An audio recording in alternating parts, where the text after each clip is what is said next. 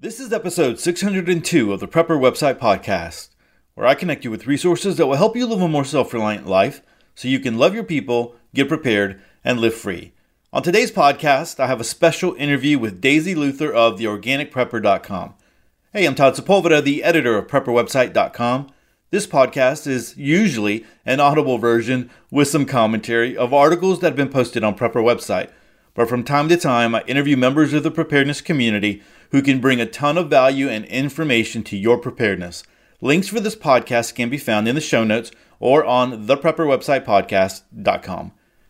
Hey everyone, and welcome to episode 602, and this is going to be a great one. Like I said in the introduction, interview with Daisy Luther of the Organic Prepper, and it was just really good to be able to sit down and talk with her about, we talk about food storage, we talk about being frugal, we talk about the elections, and a lot of other stuff as well kind of thrown in there. You know, really, we could have probably gone for a long time just talking, so I'm going to have her back at some point. I know that she's got a new book going to be coming out. She talks a little bit about that, and so, maybe we'll have her back to talk more. But man, this is just a really packed episode, and so I know that you're going to truly enjoy it. Before we jump into that interview, I want to touch on a couple of things. If you're listening to this podcast maybe Monday morning on your way to work, and you're not a person who looks at the news and pays attention to the news, there were some big developments over the weekend. So there was a drone strike, or what people are saying a drone strike in Saudi Arabia, and it hit or knocked out about half of the Saudi Arabian production of oil, which they say is about 5% of the market, right, of the world global supply. And so, of course, that's going to, you think 5% is not a big deal, but they're already saying it's going to send ripple effects. And when you're looking at, things that you see online, there's all kinds of things already going on. And, I've been monitoring Twitter, and they're talking about, gas going up and stock prices and all that kind of stuff. And, it's one of those things that we talk about that it has an effect, although it's happening way over there. And it's something, people start talking about the price of oil. And of course, we know that would affect us if we're, at the gas pump. But then it's affecting the stock market. And some of us will say, well, I don't have anything in the stock market. What does it really truly matter to me? Well, it does affect us at some point. And so, all those things, all the prices, all the things get passed on to us at some point. So that's one reason why I always say stay prepped and aware. So this morning on the way to church, for those of you that know, I go ahead and record the Monday podcast on Sunday night, right? I have it ready for you on Monday. And so I'm putting this together, putting the finishing touches on this. And, on the way to church, I was listening to a video, and I thought it was something else. Somebody had linked to it or posted it, and I thought it was actually something else. But this guy it was already conspiracy theories about what was going on. And so, he was linking everything in the Middle East. He was linking everything with, the stock market. And I'm like, come on, man, really? You've got all these things. I was just imagining it, on some kind of wall with all these lines going to each other and interconnected. And I know there's a lot of people that probably believe that, and maybe to some point it is true, but there's going to be a lot of talk about that. There's going to be a lot of speculation, a lot of things going on. I think it's just important, though, that we know what's going on, and so that we can prepare ourselves. And again, this is one of those things where I'm always saying be prepped and aware, be paying attention to what is going on the global scene, things that can affect us where we are, even if it seems like it's so far away. So I just wanted to bring that to your attention. Be paying attention, be on the lookout. And, definitely I'll be posting things on Prepper Website. If you want to go to some alternative news sites, you can go over to the Alt News Hub over on Prepper Website. You go to the right-hand corner, the little drop-down menu, and visit Alt News Hub. And I'm sure there's going to be plenty of information on this as we go out through this week, right? And so I believe we'll see a lot more. This isn't going to be just the weekend thing. I think we're gonna hear a lot more. So enough about that. One more thing that I want to talk about before we get to the interview. Last week I mentioned the off-the-grid Super Stack. And what that is a bundle of preparedness e-courses, e-books, memberships, all a bunch of different things that they come together and they bundle it together for one low price. And I mentioned it last week because it was going to start on Tuesday, and I'm mentioning it again here. So I'm hoping that you will listen to this podcast on Monday or even Tuesday, because the Super Stack goes away on Tuesday evening at midnight. So if you wanted to go take a look at it, don't delay. Go check it out. There's a lot of great stuff in there. One of the things that's different than a lot of other bundles that I've seen is I know a lot of the people that are in this bundle. A lot of the people that have contributed to this bundle are people that I respect and people that I know in the preparedness community, even including Daisy. Daisy has a workbook in this bundle, and I have my ebook in there as well. And so there's a lot of people from the preparedness community that you will recognize that are in this bundle for a low price, right? And you get all these different things, definitely about food storage. Daisy's going to be talking about food storage and canning. There's a lot of canning information in here and food storage. Definitely a course on building your own solar generator, and a lot of gardening, survival skills, knot tying. There's just a lot of information here. So I would recommend at least go take a look at it. Go look at all the stuff that's there and see if that's something that you would want to purchase, because it's a lot of good information that you can work through to increase your preparedness. So I just wanted to let you know that goes away on Tuesday evening, September 17th at midnight. That bundle, they shut it down. And so I wish they wouldn't do that kind of stuff. I'm not one of those people that I understand why they do timers and all that kind of stuff. They want to make sure they put that urgency in there, because if you don't feel that it's an urgent purchase, then you're not going to buy it. And I'm one of those, I'd rather just have it out there, and if you want it, you get it. But they do put this time on it, and it expires on Tuesday night at midnight. And so anyway, just wanted to throw that out to you if you are interested in that. There's a lot of preparedness, a lot of good stuff there. All right, so with that, let's go ahead and jump into our interview with Daisy Luther of the Organic Prepper. I know you're going to really truly enjoy this one, so let's get started. Hey Daisy, thanks so much for joining us here on the Prepper Website Podcast. Hi, I'm glad to be here. And so I'm really excited to have you on, because we have known each other, I guess, in the preparedness space for a long time. We've emailed each other back and forth, but never really had a conversation, never been able to talk like this. So I'm kind of excited for what we're going to handle here today. Me too. I think we've been writing back and forth for at least 5 years. So it's nice to finally have a chat. That's right. Okay. Well, and here's the thing. All my listeners are very familiar with you because I talk about the Organic Prepper all the time, read your articles all the time on Prepper Website. Back when I was doing it 5 times a week, I at least had one Organic Prepper article every single week. So people are very familiar with you. That is awesome. Thank you for that.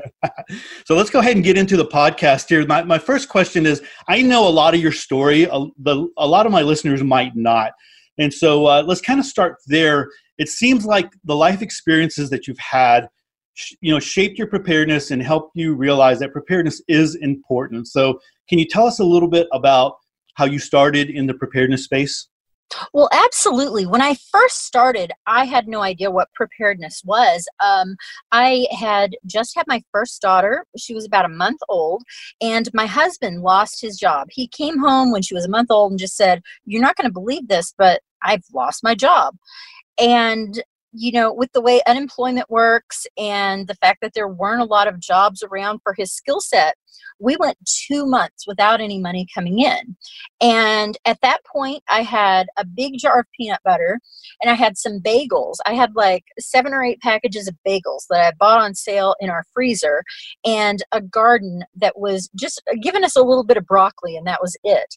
And a 1-month-old baby. And it was just a horrible, horrible stretch of time, because even once his unemployment came in, it took about 4 months for him to find a job. unemployment is only like, I think 40% or 60% of your usual pay. So it definitely wasn't very much. And so that's when I really started to embrace extreme frugality. And I thought, like Scarlett O'Hara and Gone with the Wind, holding that carrot, I'm never going to be hungry again. And so I began to just, stock up on things when they were on sale. And I didn't think of it at that point as prepping. So then as time went on, I became a single parent. And at this point, I had 2 daughters. And we did not have a lot of money, especially, shortly after my marriage broke up. And we had to be incredibly frugal then. And it was during that time, within a month of us moving out, that there was this huge blackout over the whole East Coast and up into Ontario, Canada, that lasted for 10 days. And all of our stuff that was in the freezer spoiled, of course. And, we had plenty of food, but we had no way to cook it. And we didn't have any kind of preps whatsoever. We just had food and toilet paper and all of that. And that's when I thought, oh, you know what? I think there's something else that I need to be adding to this. And so that's when I started to get into what is more preparedness, with the candles and the flashlights and the different ways to store food. And so then from there on, we all have ups and downs in our lives. So I worked in the automotive industry, and there were layoffs every couple of years that lasted 3 months generally, but those were really tight times when I was laid off. And I had stocked up enough to see us through that, my unemployment during those times went to pay the mortgage and the utilities, and we didn't have to shop for food at all, for 3 months at a time. And that was just, it saved our butter, let me tell you. And so, since then, I've really expanded more into food preservation. We had a homestead for a while. We lived in a cabin in the woods for a while. We've just done a lot of cool things to make us better prepared as a family. Awesome. So that transition from living that life, that normal American life that you had when you were married and then with your kids, and then feeling that need to be frugal, and not the need, but you really out of necessity to become frugal, and then being a single mom and all of that. What kind of transition was that for you? I mean, was it hard? Was it a big mental shift, or what was that like? There was a mental shift because I grew up in a pretty well-to-do family. My dad was a doctor. My mom was home with me. So there was definitely a disconnect between me and frugality when it first started out. But I got these really cool books at a library sale by Amy Decision, and they were the Tightwad Gazettes 1, 2, and 3. Mm-hmm. And those completely changed my life. I'm actually dedicating my next book to Amy, even though I've never met her and she doesn't know who I am. I'm dedicating my frugality book to her because those 3 books changed everything for me. They completely changed the way I looked at money, at stocking up on necessities, at reusing things, and pinching a penny until it squeals. That's funny that you mentioned her, because I remember, I think I was introduced to her. There was Good Morning America or something like that, right? And she was on there, and they're talking about their extreme living and the way that they did things. And I went out and bought her book, and I still remember that. I mean, that was crazy thinking back then, but man, it really does help you, change the way that you're thinking and live a little bit different. It does. It does. And, she has inspired a lot of people. And I hope that I've kind of helped spread her ideas a little bit and introduced her to other people, because that was life-changing. When I found that, everything fell into place. And, when I became a single mom, I think maybe it was a little less difficult for me because I knew how to handle money at that point. So, maybe it wasn't quite as bad for me. I didn't have a great job. I was a telemarketer. I can't believe I even admitted that on the air, but I was a telemarketer because that was the only job I could get. And it paid better than everything else, because who wants to do that? But I was only making $10 an hour to, raise my kids at that one point. And, then things got better, but that's the thing that people have to remember. You've got your good financial stages and your bad financial stages. And I don't think there are too many people these days, especially, where it's always smooth sailing. There are a few, of course, but I think for most of us, it's like sometimes it's good and sometimes it's not so good. Very, very true. And it's the preparedness that helps you, and the mindset and the ability, or the things that you put back in place that help you to get through those, those financial situations, those financial times when it's slow. Because I mean, you've gone through other times as well, where I've heard you, I've read that you have mentioned this before, where, finances are a little tight. Sometimes, things are better than others. And the ability to be prepared, or having this, food storage and all that kind of stuff, has really helped you in the long run to get through those times. Oh, definitely. I mean, it would take us a long time to go hungry. We might get down to the things that we're really not that crazy about eating, but it would take a long time for us to be to the point where we didn't have anything to eat. All right. Well, I think that's a good transition for this next question, because you've done a lot of articles and you've written a lot of books on food storage, right? Yeah. And so talk to us a little bit about food storage from a few different perspectives, right? The new prepper, where should they start? And then the prepper who has cans and other long-term food that's already been purchased, maybe those who are ready to start canning or dehydrating food. I mean, can you talk to us a little bit about those different extremes? Absolutely. One of the things that I recommend in my newest book, it's called Prepper's Pantry. And if you've already got the pantry primer, Prepper's Pantry is just an updated version of that. You don't necessarily need to go buy it, but it's got pretty pictures in it. So anyway, in that book, I talk about the way that I shop. And this is a really good way for new people to transition into getting a little bit of extra food. Basically, you want to stock up to the point where you can go a week without going to the grocery store. And at that point, when you can go, you've gotten enough shelf-stable food and all of that, that you can go a week without going to the grocery store. Then you can begin to make bulk purchases, like the 20-pound bags of rice, or, even bigger purchases, a case of something. Or you can go a couple of weeks and maybe buy a side of beef, maybe not a side of beef, maybe a quarter of beef to put in your freezer. But the point is, you don't want to have to sit there worrying about going outside your normal grocery budget. You just want to start shopping in a different way, where you're using more shelf-stable food and everything is not fresh.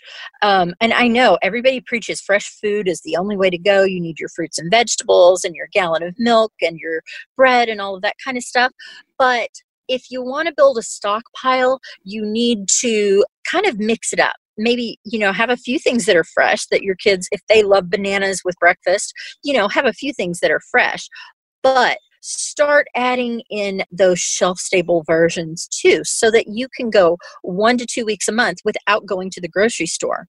And when you start doing that, you're building up kind of a reservoir of cash. If you spend, let's just say, $150 a week at the grocery store. I used to say $50 a week, but the price of food has gone up so much that you can't get anything for that. So let's say your budget is $150 a week. If you can go 2 weeks out of a month without spending anything for groceries, you've got $300 to spend on bulk purchases. And that's pretty cool.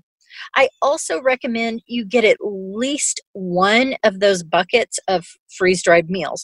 Just throw it in the back of your closet, leave it sealed up. You don't have to use it unless times are really, really bad. But those, you just have to be able to boil water, and you've got, a month's worth of meals for one person. So, that's another thing, to just add one of those buckets for each member of your family. It's not going to be gourmet food. but it will get you through a real rough spot, and you don't have to do any repackaging. You don't have to do anything to it. It only takes boiling water. So if you can afford it, I always recommend you do that. If you can't, then you just keep doing that grocery shopping method where at least 1 week a month you are not buying groceries and you're spending that to build your stockpile. And pretty soon you're going to find that you really only need to go for groceries once a month. Okay. Yeah. And that's a good recommendation, right? I know people that go to the grocery store every single evening to get Yes. whatever they need for dinner. And I'm like, that's just not smart. I mean, you're going to wind up spending more money that way, and you don't have real food storage at all when you do. Well, that's a very like New York big city kind of thing, is to go to the market and get fresh ingredients for that day. And I have a lot of readers from the city that like to do that. And, you're not going to persuade people who do that not to do that. But what I always tell them to do, it's even more important for them to get those freeze-dried buckets than it is for, someone who's got a pantry full of canned goods. You just want to have something on hand so that if there's an emergency and the lights go out, you're still going to be able to eat. So yeah, I recommend going to the grocery store as little as possible. I order a lot of my bulk stuff off of Amazon. It's got free shipping if it's a Prime item, and it's delivered right to your door. You're not tempted by anything else. I think it's a great way to buy food. Yeah, I agree with you on that one. So when is someone ready for canning? You've written books on canning. Yes. When is someone ready to start canning and maybe dehydrating food? Anytime they've got more than they can eat. If they've got more food than they can eat before it goes bad, that's time to start canning and dehydrating. I am much more of a canner than a dehydrator. Just because canning is very scientific. You have to reach a certain temperature for a certain amount of time or a certain pressure. And then if you do this correctly, your food is going to be good. Dehydration, to me, I do dehydrate some things, but I just dehydrate them until they are brittle enough that I can just turn them into a powder to add to food. And I know a lot of people love dehydrating. I've just always been so leery of botulism that I don't do a whole lot of dehydrating. I do a little bit, but not a lot. We get like a bushel of apples at a time. I'll can applesauce and apple pie filling, and then I'll dehydrate apple chips, but those don't last long in my house. My kids eat those within a day half the time. You've spent 20 hours dehydrating these and they inhale them in 10 minutes. But anytime you've got something extra, don't let it go bad. There's so much food wasted in this country because it sits there at the back of our fridge. So once a week, we go through our fridge and we pull out the stuff that is going to be iffy if it sits there any longer, and we either can it or dehydrate it or put it in the freezer. So what would some people are leery, back in the day, everybody canned, right? I mean, at least that was the idea, but today it's not that big of a practice. What would you say to someone who is a little scared of, blowing up their house or something?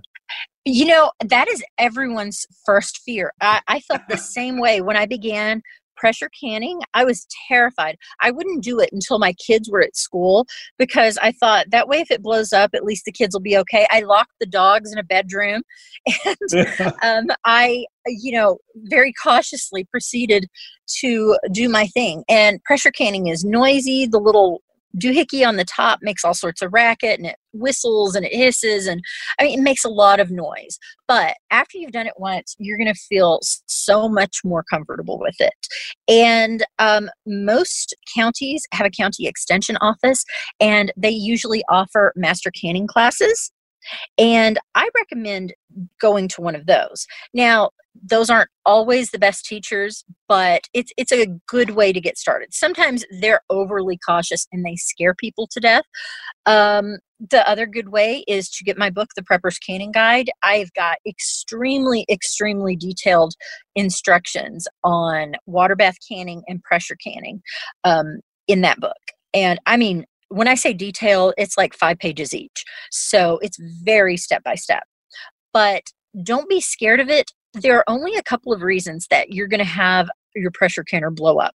First of all, if you've got, there's a little spout that you put I can't think of it, the little weight on top of. Yep. So before you start canning, you check that spout and you make sure it's clear and that things can get out. As long as that's clear, you're good. The other way that people hurt themselves is that they try to force the lid to come off. So when you're finished canning, you take your canner. If your canners are heavy, especially when they're full of quarts and quarts of food. So if you can move it, you move it to a burner that hasn't been on to let it start cooling, and you leave it for 45 minutes to an hour, and you just watch the pressure on your gauge go down. You should not try to remove anything until that is at 0. If you try to move the little weight and it gives you any resistance at all, there's still pressure in there, so just leave it alone. And I mean, you can leave it alone for hours and it's not going to hurt anything. I used to go pick my kids up from school, and that would take about an hour and a half round trip, and then take my jars out. But it's not going to hurt the jars at all to stay in the canner longer. It's when you try to force the lid off. You've seen those pictures of like the lids flying into the ceiling. It's because they did it wrong. It's because they tried to force the lid off. So as long as you don't force anything, you're going to be just fine when you pressure can. All right. That's great advice. Great. And what was the name of your book that details that again? The Prepper's Canning Guide. Awesome. Okay, great. So it's sticking with food storage because that's such a big deal, right? What would you recommend to someone to start evaluating their food storage? I mean, you've talked a little bit about where to start, but if you were going into someone's house and or you were trying to help them to understand, how do you evaluate your food storage as far as how it would meet their needs? What would you say to them? Well, there are so many variables. And it always depends on what kind of event has occurred. There are a lot of events. You're just going to be snowed in and you're going to be sitting there in front of your fireplace drinking cocoa. And you're not going to be out there exerting a lot of energy. However, if there has been a hurricane or something like that, you may have to get out and, be cutting trees with a chainsaw to be able to get out of your driveway. So they have all sorts of food storage calculators, but it is not an exact science. If you're out there burning thousands of calories a day, growing your food or hunting your food or foraging for food or, rebuilding your house, then you're going to be a lot hungrier than you are right now when you sit at a desk at an office all day. So that is, it's just not an exact science. I like to say, look at how you eat right now. Stock up for, however long you feel comfortable with, a month, 6 months, a year, for how you eat right now, and then start adding high calorie things like coconut oil or different kinds of like protein shakes, that kind of stuff. Start adding some high calorie stuff to your stockpile that you can add to the meals you already have. Okay, good advice. So I often hear from people that just can't afford to build up their food storage. They're like, Todd, I'm on a fixed income. I cannot do food storage. You've lived that frugal life and you have done it in times when it was good and bad. What were some of your tips and tricks that you could share? The method that I talked about before, making it just part of your grocery bill. Whatever your grocery bill is, put at least 10% of it toward shelf-stable food. So if your grocery bill is $100, then spend $10 buying 10 packages of dried pasta. Just eke out that 10% if you can at all. There are times that you truly, truly cannot buy anything except what you need to get by. And for those times, sometimes you're going to have to visit a food bank, and that's not for building up your food storage. That's for survival. You're going to have to visit a food bank or something like that. Like if times are so tight that you absolutely cannot buy extra food, you can also make some shifts to the type of food you buy, to getting more of the shelf-stable food, so that you're still using part of that grocery bill to cover you for maybe just an extra week would be all you need. I mean, it's so difficult. The other thing you can do is look around your house, find something that you could sell on Craigslist or eBay or something like that. There are a lot of ways to come up with a little bit of extra money. However, there are people they've done everything. I mean, really, everybody likes to say our economy is just moving right along, but I know a lot of people that are more broke than they have ever been. So, it isn't right to say everybody can afford this, because, I've been in positions where I couldn't afford a $5 purchase. You've just got to do what you can, and that may not be very much. If you live in a place where you can forage, that might be a way that you can put back a little extra food or have a little extra food so that you can buy some extra food. If your family hunts, that might also get you some, I like to call it free food. It's not really free because of all the processing and all that kind of stuff that you got to do. But, you just got to be really creative if you're on a super tight budget. Do you do or recommend a lot of couponing, or do you look at sales pages and hit 5 different stores in a weekend? Generally not, because most of the time, I don't know, our situation is better than it used to be. Our stockpile is pretty big now, so I do look at the flyers and I just pick the store that has the most stuff that I want on sale. Okay. And, places like Aldi's and Lidl, those are always great. You can get a lot of good stuff for cheap there. Okay. All right. Sounds good. Yeah. There's always those grocery stores that have better deals in certain things. So if you could time it, if you could, out when you're running errands. I mean, going back to the Tightwad Gazette, right? That was one of the things. Yeah. Like, if you're running errands or you're going into the city, make sure you do a couple of different things, as you're spending that gas going in and doing that. So exactly. All right. So let me give you an SHTF question. If you knew that it was coming tomorrow, or you saw signs, what would you do to make your food storage last longer for you and your family? Is there anything that you would do? Yeah, the first thing I would do is I would take everything that is in the fridge and freezer and preserve it. I would can it, dehydrate it, do whatever I could do to preserve it so that it wouldn't go bad. And that would add, I'm thinking at least a few weeks worth of extra food. That's the first thing that you should do if you know something bad is coming down the pipe, is to freeze all that meat you've got in the freezer, or can it. I'm sorry. You should can all of that meat that you have in the freezer. Or if you've got like a Harvest Right freeze dryer, you should get that thing working. But you should get busy preserving your food in ways that are shelf stable, because your event may or may not take out the power. But if it does take out the power, you don't want to lose all that food. I mean, first of all, you're losing a lot of money with that. And secondly, it's going to just be a nasty, rotten, smelly mess that you have to get rid of without any city services. So you want to preserve that. That's the number one thing I would do.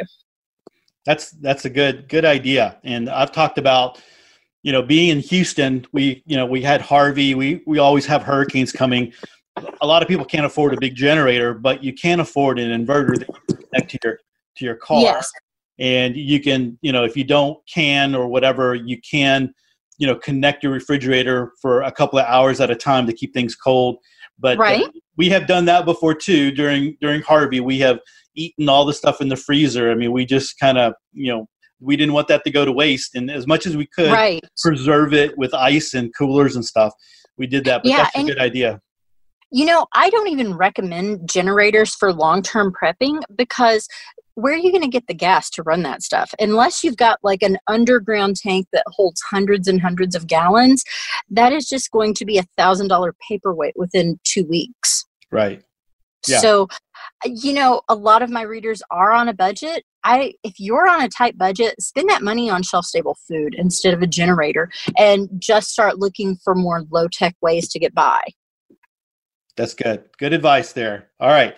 So back to the idea of being able to afford prepping and using your money wisely. What other things do you do, not necessarily connected to food storage, but what other things do you do to live more frugally?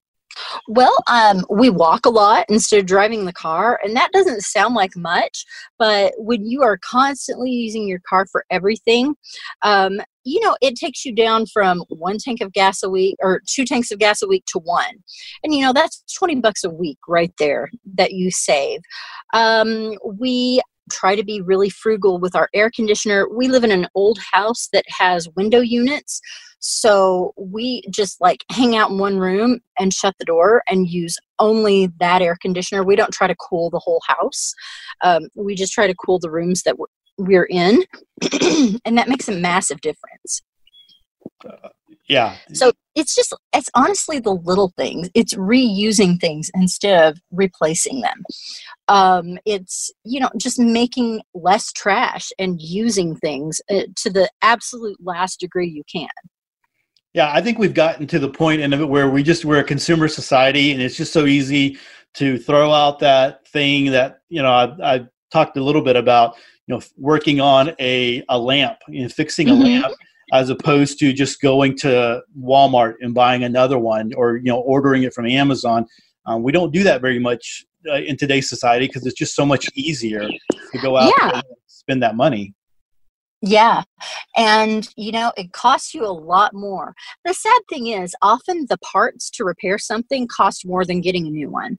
And that's part of the reason people do get new ones. But I try to get things that can be repaired as often as possible instead of little funky digital kinds of things. I don't like lots of technology. I mean, I like having a phone and a computer, but that's good for me. I don't want a Nest or any of those Alexas or anything like that. You don't want the government listening in on you? Come on. Exactly. All right. Well, one of the things about the articles that you write, I mean, you write a bunch of preparedness, but you also write about current events. And so as someone who's paying attention to what's going on in our economy and the politics and all the other hot topic issues that are out there, where do you think we're headed?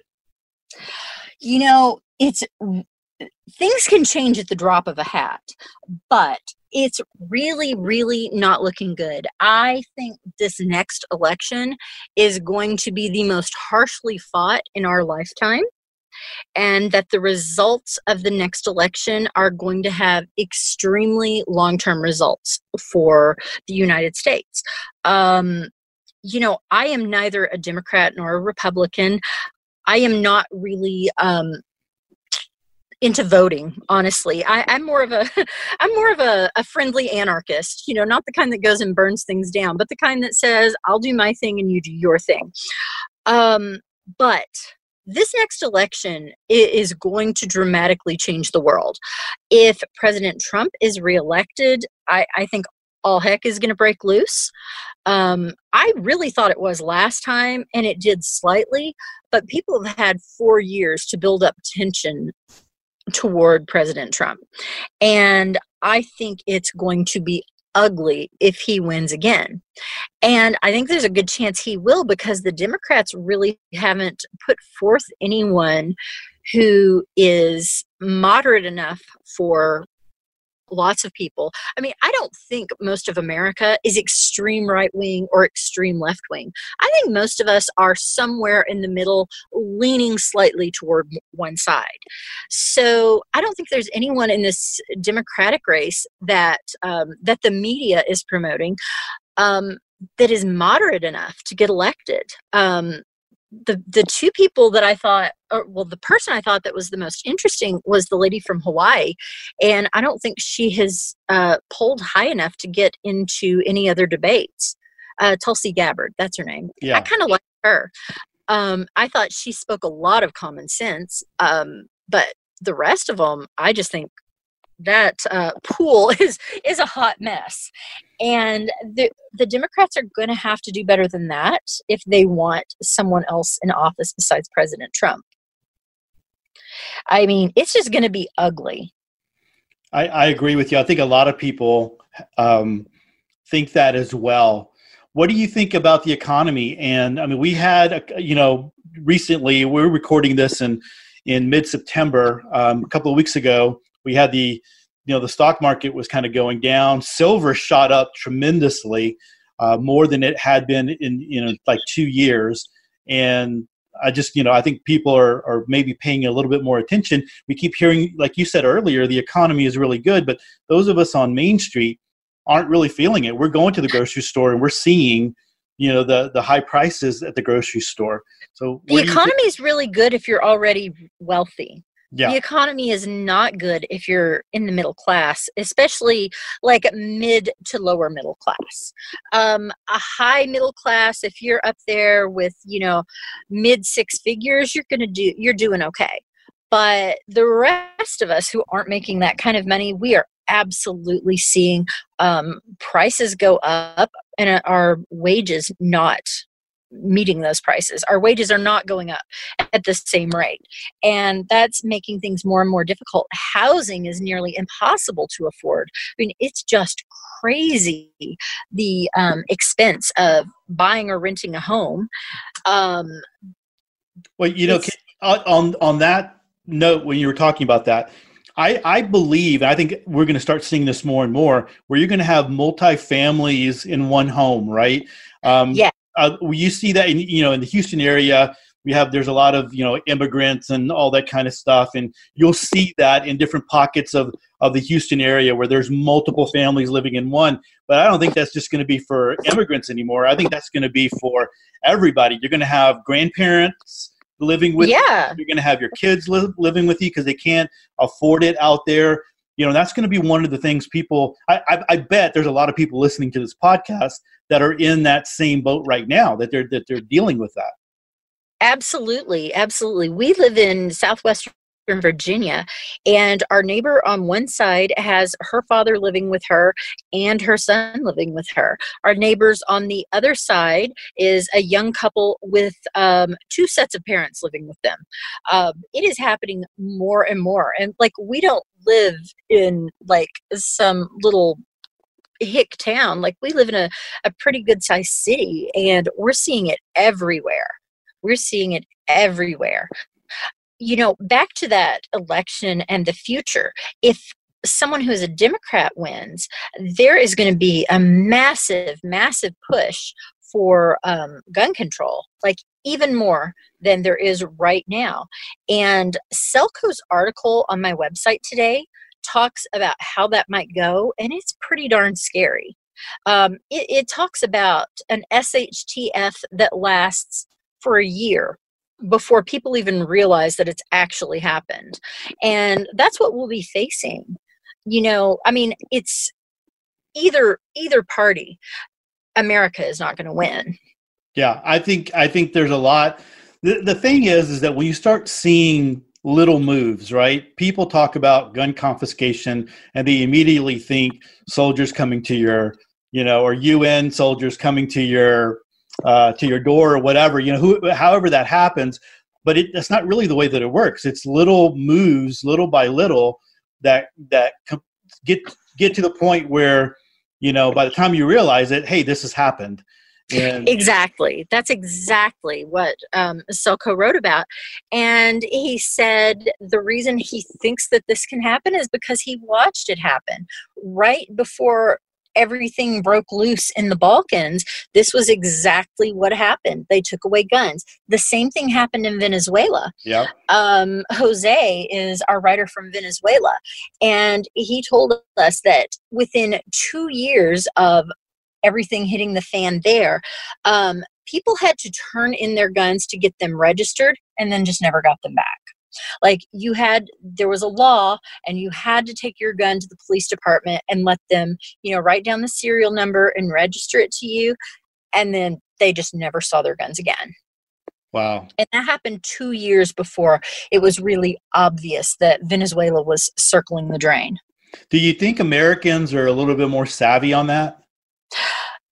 We would like to think that we are. And, Selko said in his articles, you're all going to say this can't happen here. But a right is not an engraved in stone kind of thing. It's only your right as long as you have it. And, that sounds, I guess, kind of silly to say it like that. But,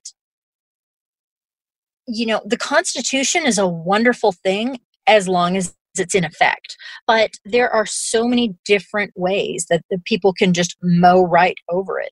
I mean, you can't tell me the TSA is not an unconstitutional group. Getting on a plane does not make me a criminal, yet I'm treated like one. They are searching me without any due cause. So we only have our rights as long as we have them. Very true. Very true. A lot too. And I'm glad you went back to the Democrat. If the Democrats, win, and that's one of the things, we talked about in preparedness. I mentioned it a lot of times on the podcast, where we saw when Trump won, that we started seeing, not as much, I guess, movement in the preparedness community. I mean, I started seeing some of the analytics go down. I mean, it's still, people are still hitting the website, and of course, the people listening to the podcast is always going up. But I think a lot of people have noticed that people started relaxing because we have a quote unquote Republican president in, and so things are completely better. But Trump has done some things that I'm like, I can't believe you said that, or you've done that. That doesn't fall in line with what most people would think. And there's still people will defend him to the very, very end. And I'm kind of like you when it comes to politics. I'm kind of over it. I think that the best moves are always done at a local level. At the local level, 100%. Yeah, that's where people know what they need, right? And so when we have people in Washington or whatever making decisions for us, that's not smart. We need the power at the local level so that we can do what's best for the citizens at that level. And then if the people don't like it, then move to another state. Exactly. When I lived in Northern California, I lived in the country. I had a homestead. I knew tons of other homesteaders. We had a big group of about 2,000 of us. And, we bartered and traded and did classes. All you had to do was bring a homemade good to attend a class, to learn how to do something.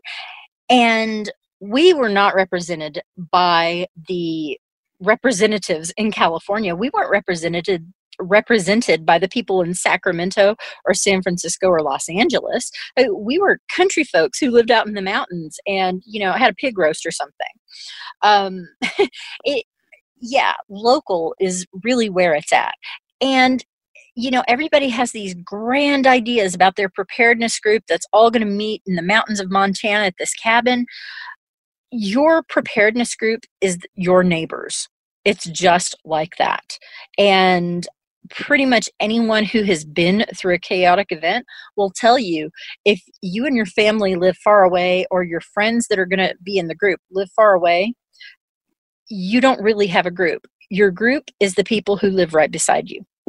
Exactly. I hear from a lot of people all the time, there are people trying to find a group, and if there was ever, I guess, a preparedness dating, group or whatever, yep. If that ever panned out, that person would make a lot of money because people are always looking for that. But that it never, everybody that I've ever talked to that was in a group, eventually it fell apart because you had maybe the guys were interested in it, and they brought their families along. They forced their families to be involved. Yes. And then it just broke apart, and it was like someone didn't get along with someone, and they're coming from different points of view. So I'm glad you said that, because that is a thing in the preparedness community that everybody wants, but that's really one of those myths that we really have to start backing off of, and start thinking about our neighbors. And I'm right with you on that. I think that's the most important thing. You need to know your neighbors. You need to get to know them. And, they might be weird, whatever, but, at least build a relationship with them to a point where if things started going downhill, you at least already know them, right? And so Yes. there's that aspect. And we need to stop thinking in terms of preppers, because there are all sorts of people with all sorts of useful skills that might not consider themselves preppers. Maybe you have a neighbor with a great vegetable garden, or a neighbor with an orchard, or a neighbor with bees, or a neighbor who's really good at fixing things. There You've got to look at the skills as opposed to always looking for someone who's a prepper. They may not have a big stockpile, but if they're a doctor, you're going to want them on your side. Oh yeah, definitely. So that's something really important that people miss, is they miss all these great people. Like most of the homesteaders that I hung out with in California were not preppers, but they did the same kinds of things I did. They were raising their own food. They had shotguns to defend their livestock. They had big dogs. We could have come together and worked together, but they weren't preppers. Not at all. And everybody doesn't have to be a prepper. It's the skills that you're interested in, or that you should be interested in. That's good. Good point there. All right. So to finish off this little part here, any other hot topics that I know that you've talked about pandemics a lot. Are there any other hot topics though that maybe might, that you're paying attention to? I'm definitely paying attention to the gun control thing, because that's going to cause a lot of chaos. I'm definitely paying attention to the Antifa thing, because that has the potential to cause a lot of chaos. Those are the two big things in the news that I'm watching out for. Also, that chronic wasting disease with deer, the zombie deer disease, that is a pretty scary kind of thing too. Those are things that I think watching in the news is really important. And then I would say the other really important thing that I like to tell people is that you need to prep wherever you are right now. Stop worrying about this dream homestead that you're just going to wait and prep when you get there. You need to prep where you are right now. You can successfully be prepared to survive in a city, in a suburb, out in the country, no matter where you are. If you have the right skill set and the right, the ability to go find resources, then you're going to be okay. But you can't just wait for this dream world, this perfect world. You have to work with the world that you have right now. I go back again to Selco and Jose. Jose lived in the suburbs, and they had a really, really rough time down there in Venezuela. But he had things in place. He was an engineer by trade. So he had things in place at his home in the suburbs with, just this tiny little patch of a backyard that helped them survive for longer. Selco was in a large city, and he and his family all moved together into one house and had each other's backs there. And he did not lose a close family member when it hit the fan in Bosnia. So it doesn't matter where you are. Sure, there are probably better locations, but nobody's got the perfect location. And people who live out in the country will have to worry about, people wanting to take their wonderful retreat. If it's that great, other people are going to want it. So no place is perfect. Stop worrying about perfect and just worry about where you are right now. Good. That's good advice there. Well, and that really segues to my final question for you, because you've mentioned before that you definitely don't fit the typical prepper stereotype, No. We were talking a little bit about that before when we actually started recording. What would you say to people who feel that in order to prepare, you have to be a homesteader or a bushcrafter or, an expert in wilderness survival, all those things that back in the day, maybe 10, 15 years ago, that pretty much was what people thought about when they thought about preparedness. But it's completely, there's a different mindset. What would you say to those people? I would say you can live virtually any type of lifestyle as long as you pay attention. For example, I travel a lot, and it's just something that I've always, always done. I drove around the country with my youngest daughter for homeschool. We did a 3-month road trip around the country. And people said, aren't you just terrified to be out without your preps? Well, no, I'm not terrified because I do have quite a few skills, and I'm a smart person and I can make friends easily. And so if it hits the fan, we may not be at our homestead when it hits the fan. We may be at work. We may be at a doctor's appointment 2 hours away from home. So while I do suggest that everybody preps and builds a big stockpile, you may not get a chance to use it. Your survival, your SHTF may be totally different than the one that you planned for. So if, something were to happen when I go to Athens, Greece, then I'm going to have to figure out how to survive in Athens, Greece. You just have to be flexible in your thinking, and you have to think about surviving, like I said, where you're at the moment. So, for example, I always, look for water sources. I go to a hotel if I'm traveling overseas. Obviously, I'm not packing. I can't carry my Glock. I always search the hotel room for weapons. What can I use as a weapon in this room? I could clock someone with an iron. I can get a knife from the kitchenette. Like, there are always weapons that you can use. You just have to be savvy, and you have to figure out how to work within your circumstances. Good. All right. That's good. I think that'll be helpful for a lot of people, because I think people get this idea like, hey, I have to, in order to be prepared, I have to do this, I have to do that. And I think that's always, I always mention that on the podcast, but I think it's helpful to hear it from someone else as well that says the same thing. Yeah, and you wouldn't believe the amount of hate mail I get for saying, you know what, if you're planning to go to a concert, or you're planning to go to a baseball game, or you're planning to go on a cruise, go. Just be prepared, but go. You got to live your life. I do not believe. I know some people don't like to travel, don't like crowds. I'm not talking to those people. If you don't enjoy going to these things, I'm not saying go force yourself. But if these are things you enjoy, you should live your life. You don't want to live in fear. That's not what this is all about. You just want to be alert, and you want to have the skills you need to survive in a variety of situations. Awesome. I think most of us, if, it hits the fan for us, I think most of us are not going to be in an ideal circumstance. That's just how it is. That's, Murphy's Law. Oh, exactly. Yeah. There's only so many homesteads. There's that, positive and negative to all of that, right? The pros and the cons here. And exactly. So you have to weigh that. When there's like a natural disaster, and you'll know this well after Hurricane Harvey, it's like one thing happens and then it's a snowball effect. With Harvey, first Houston flooded, which was really unusual. And all of these people who never expected to flood had a flood. And then just outside of Houston, those factories started blowing up.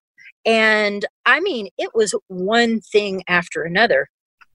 And disasters are usually not just one little moment in time. They're usually a myriad of other smaller disasters happening at the same time. You're because right. of the first disaster. You're right. Yeah, they start to pile up on each other. All right. Well, that's a lot of great information, and I appreciate you taking the time to spend here with us on the podcast. If people wanted to check out more, of course, I always read articles from the Organic Prepper, and I always, link to that. But, where can people find you to link up with you and to see what you're doing and to get more information from you? Well, mostly my website, theorganicprepper.com. I'm also on, Pinterest, Instagram, Facebook, all that kind of stuff. Although on Facebook, please like my page. That's really nice. But send me a friend request, because you won't really see anything on my page because Facebook just doesn't show my page. So send me a friend request. I'm happy to accept, and we get to know each other a little bit on our timelines. If you're a Facebook person. So yeah. It's mostly the website. We also have a forum connected to our website. There's a button at the very top of the website that says forum, and Selco and I run that forum together. I always ask people not to use your real name on that because we want that to be a very private place where we can talk about things. Awesome. So is the forum, did that come out of the need to have something else than social media? Yes, it did. It did because I have a group, like we're not accepting new members in the Facebook group anymore because we were getting a lot of trolls. I mean, just really crazy stuff, like people coming in and insulting other members. So we finally just shut it and we have the members we have. But that group could get shut down at any moment, because we're building our land on building our house on Mark Zuckerberg's land. So right. I don't really trust Facebook groups as a long-term solution. So yeah, that's why we opened the forum. And also, for a little bit more privacy. On Facebook, you've got your real name out there. You've got your pictures of your kids on your timeline. You don't necessarily want to be talking about preps on there. Yeah, that's good advice. Good advice. I think that's smart, that we need to have our own places where people can connect with us. That's why I'm always talking about, joining the email list. And I'm sure you have an email list as well Yes. that people can join and get, that way, that's something that they can't take away, right? Right. You can always, even if your website was shut down for whatever reason, you can still communicate with people. Well, maybe. I don't know. Did you see that thing about GreenMed Info? They shut his list down. I back up my list every week. Wow. No, Yeah. I didn't see that. He had over 1 million subscribers, and they shut it down because he talks about anti-vaccine stuff. Wow. Yeah. Yeah. So nothing is really sacred. Nothing. But I guess what I'm saying, it's easier to control than Facebook, right? Definitely. So you can back up, you can download your email list, and then if you were shut down, you could move somewhere else and bring that up again. Yeah. So. Yeah, I mean it's crazy the scene in social media these days. It really is. So I try to keep as much stuff under my control as possible. That's smart. I think that's everybody should be thinking that way. All right, so you got books out there, you got the website, you got the forum, email list. So there's a lot of ways that people can connect with you, and I highly recommend that they do that. Any last words that you want to share with the podcast community? Well, I have 2 books that have just come out. One is Be Ready for Anything, and the other is Prepper's Pantry. And my next book is Not Your Mama's Frugal Living book. Oh man, that's going to be interesting. That's going to be It's going to be fun. It's going to be fun. Or maybe when that one comes out, we'll have to talk about that one. Definitely. Let's do it. All right. Well, thanks so much for being with us, Daisy. Thank you. It was a lot of fun. Bye. All right. Again, thank you to Daisy Luther for coming and sharing all that helpful preparedness information. Man, there's just a lot of great stuff there, a lot of great advice from somebody who has lived it and has experienced it and really out of a need has done a lot of this, the preparation, the food storage, the learning how to can, and has just a lot of great knowledge. And she shares that, every single day on theorganicprepper.com. You know that I read a lot of her articles. I've mentioned that already, and I read her articles. But I want to just recommend again to go visit her website. Of course, I always link to her articles over at Prepper website as well. So again, thank you so much to Daisy. Guys, be looking out for her books. She packs a lot of information into her books, and she really, truly, she marks them at a great price so that you don't wind up spending a ton of money and you get a great value. So be on the lookout for her next book that is coming out on frugality. I think that is going to be one of the, I think as we go further and further along into the economy, and the economy is just kind of like limping along, they'll say the stock market's doing great, but it's not really doing so great for those of us on Main Street. I mean, we feel it. I think more people are going to be looking for ways to be frugal. And so I think purchasing a book like that would be very helpful, and to have that advice and ideas and some of the things that she talked about in this episode, but then other ideas that she couldn't even touch because there's just so much out there. So definitely I'm going to link to the Organic Prepper in the show notes, and so you can go straight over there, go check out her website and let her know that you appreciate the fact that she took her time to come on the Prepper Website podcast and share a little bit about her life and preparedness and how we can better prepare ourselves. Well, guys, that's it for episode 602. Again, thanks so much for hanging out with me on this episode. Hey, don't forget to subscribe to the show. We are on all the major podcast networks. All you need to do is just open up your podcast catcher, search for the Prepper Website podcast, and then add us. And then that way you never miss another episode of Sweet Prepper Goodness.